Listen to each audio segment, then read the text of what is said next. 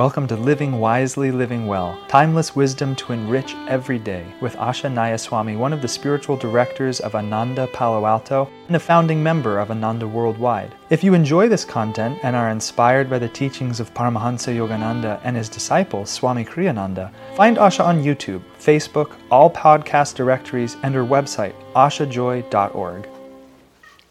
Living Wisely, Living Well, December 30th. Respect excellence wherever you find it. True excellence is often the result of group endeavor, but it requires in every case the personal commitment of energy and awareness. Excellence, like everything else that is worthwhile, springs from within the self. Like many people, I've always had a drive to do things well. It's just been my nature. Part of it is if you have a perceptive mind and you can see how something could be done better, it almost rises to the level of a moral obligation to continue to do it better. There becomes a certain enthusiasm in doing things well. Although Swami Kriyananda was fond of quoting his mother saying, if a thing is worth doing, it's worth doing badly, she said, meaning that you don't have to be excellent at everything in order to be able to enjoy it. When I was living as a nun in the Ananda community in the 70s, I had this little trailer, and it was a pretty big step up into the trailer because it was the height of the wheels and it was on a slant of a hill. So I made the decision that I needed to have a couple of steps. And much of the time, there was a man or a skilled carpenter somewhere that I could ask to help me, but for some reason I decided to build the steps myself. And I have had no experience with tools and no particular attunement with that sort of thing. But I just remember spending a wonderful Saturday building what was probably the worst constructed set of 2 steps that's ever been made. But I had this tremendous sense of satisfaction about it. And I thought of Swami's mother, It was worth doing badly because of the pleasure of doing it myself. And it was my level of excellence. Because it wasn't excellent by any objective standard, but it was excellent because of the perseverance I showed and the determination to have it, to make it happen, just because it was needed and I was there and I could do it. So excellence also has to be understood, not just in objective terms, but excellence compared to myself. Now, I've always, again, had this idea that if you're going to do something, you should do it as well as you can. But it fought a little bit in my mind with the Vedantic idea that it's all a dream anyway, so what difference does it make? And a lot of people use these ideas that this world is just a dream and it's the infinite that really matters as a reason either not to be committed, not to participate, or not to give a damn about what they're doing. But that has never intuitively struck me as the right attitude. And I was extremely gratified when I was reading Swami Kriyananda's commentary on the Bhagavad Gita. Paramahansa Yogananda, his mission in this incarnation as Yogananda was to teach from the Bhagavad Gita and to teach from the Bible and show the underlying unity. Self-realization is the unifying principle. And also to reinterpret the Bhagavad Gita really for modern times. So Swami Kriyananda helped Yogananda edit that book. He sat with Yogananda when he was dictating it. They sat side by side and went over the whole manuscript. And so Swami Kriyananda felt this commission from his guru to write a commentary based on Yogananda's ideas, which he did. In the middle of it, Swami is talking about what are actually the 3 gunas, which is, again, much of the time in the course of these brief discourses, I reference things that are gigantic stories in themselves. The 3 gunas are a principle of Sanatana Dharma, which say that this world is a combination of energies. And even more importantly, I, as an individual, every individual, we're always balancing these 3 forces. And one force is what's called tamas, which is just this darkening force that wants to be low energy, wants to be uncommitted, wants to thinks that pleasure and ease is the best way to go. And that force is always there. It's trying to disintegrate things. It's not trying to make things beautiful and excellent. There's the Rajasic force in the middle, which is just energy, just moving around, is not necessarily going positive, it's not going negative, but it's just doing stuff. So it can be energy that's going tamasic, or energy that's going to the higher level, which is called sattvic, which sattvic energy is beautiful, it's calm, it's God-reminding, it's powerful, it's creative, it's uplifting, and you can be rajasic toward sattvic. You use your active energy to create sattvic realities. So in the course of that commentary, Swamiji is talking about the Vedantic idea, of course, this world is a dream, nothing we accomplish here ever really lasts. As soon as the incarnation is over, everything material, as far as we're concerned, simply dissolves, including our own body and the connection we have to everything that we accomplished. The only thing that goes with us is our state of consciousness. So then he starts talking about the gunas, about downward pulling energy, upward moving energy, restless energy, sort of who we are.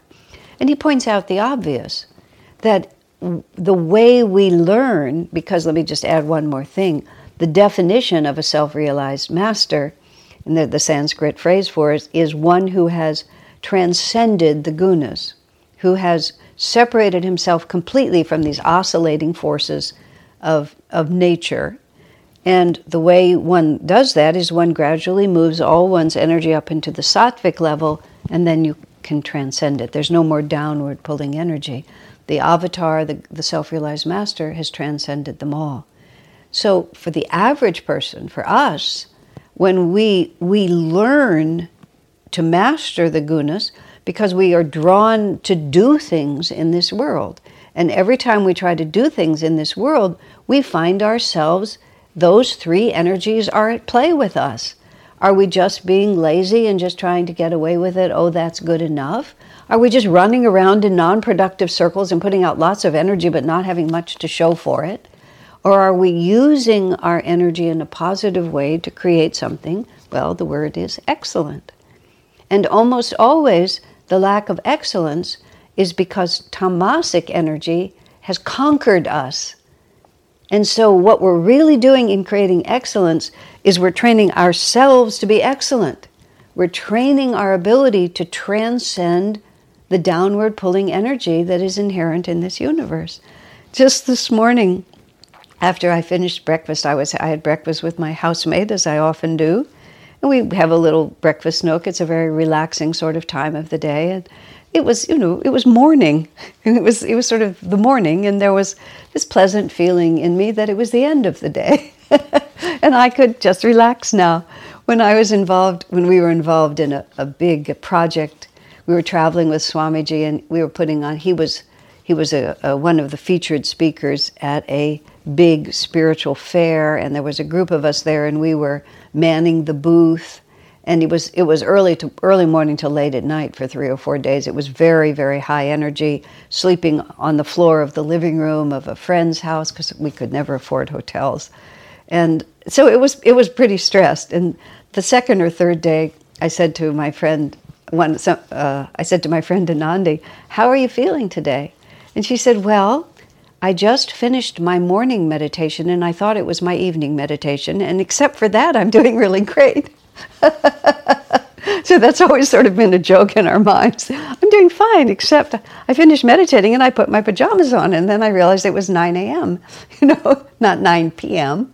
So after breakfast this morning, I was sort of thinking about how easy it is, I'll just go back upstairs and lie down on my bed with a novel. That to keep that tamasic force at bay, to keep creating, putting out energy. Yes, I feel that I have a responsibility, having the relationship I had with Swami Kriyananda, especially at my age, at this time in history, when Swami is gone, and many people who are coming to Ananda now will never know him personally.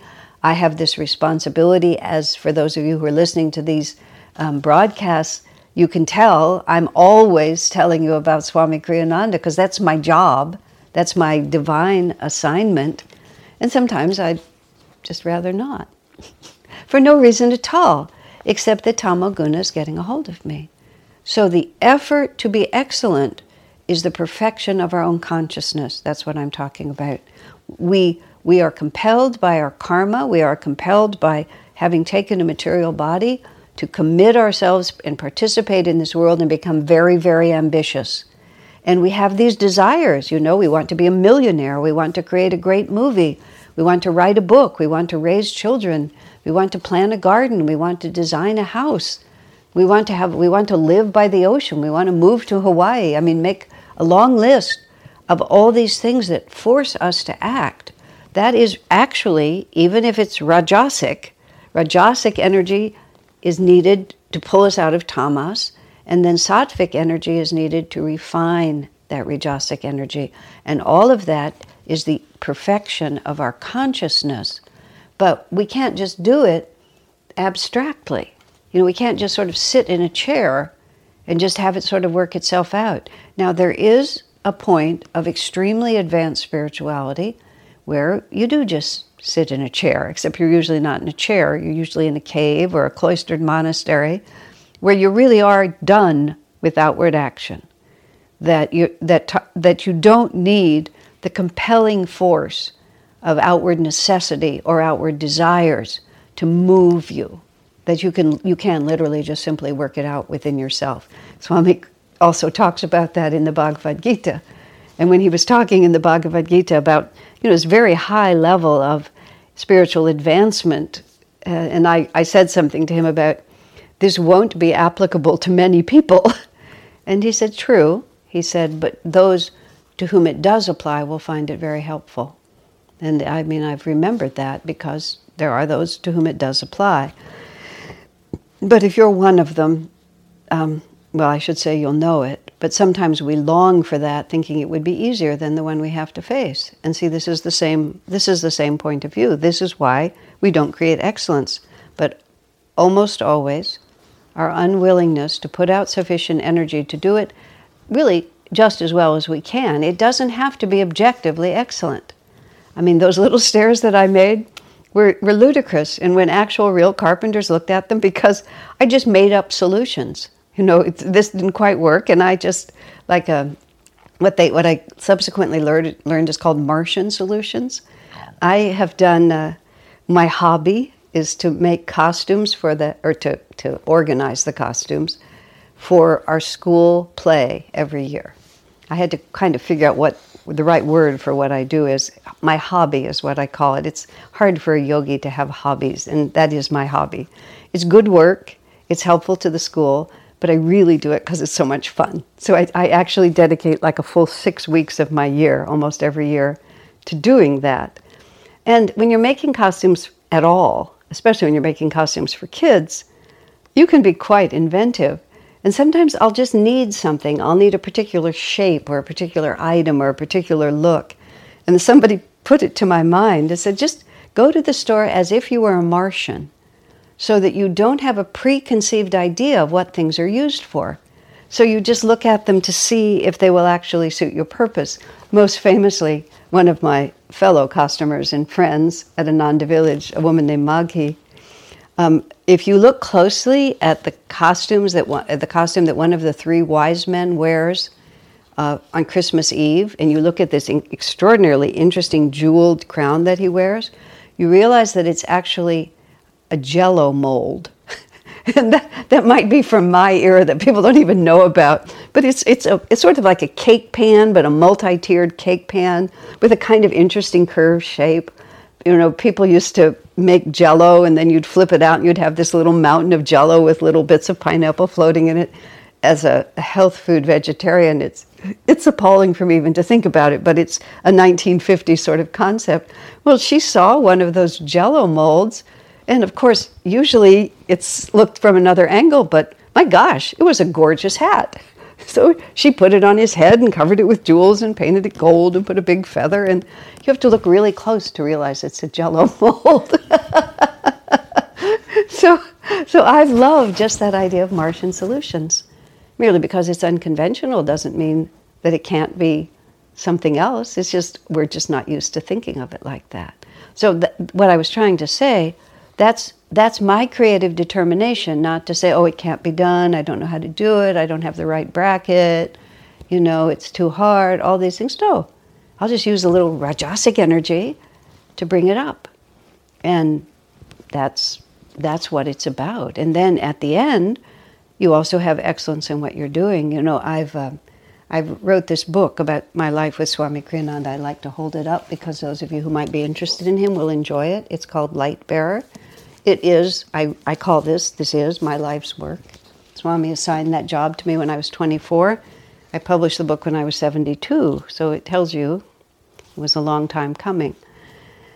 And I think it's pretty good because I couldn't stop working on it until I felt I'd done my best. If I could have made it better, I would still be working on it. I don't know whether it's really good or not. People have been very nice about saying that it is, but to tell you the honest truth, it doesn't matter. I did the best I could do. It was excellent. It was the most excellent work I could do.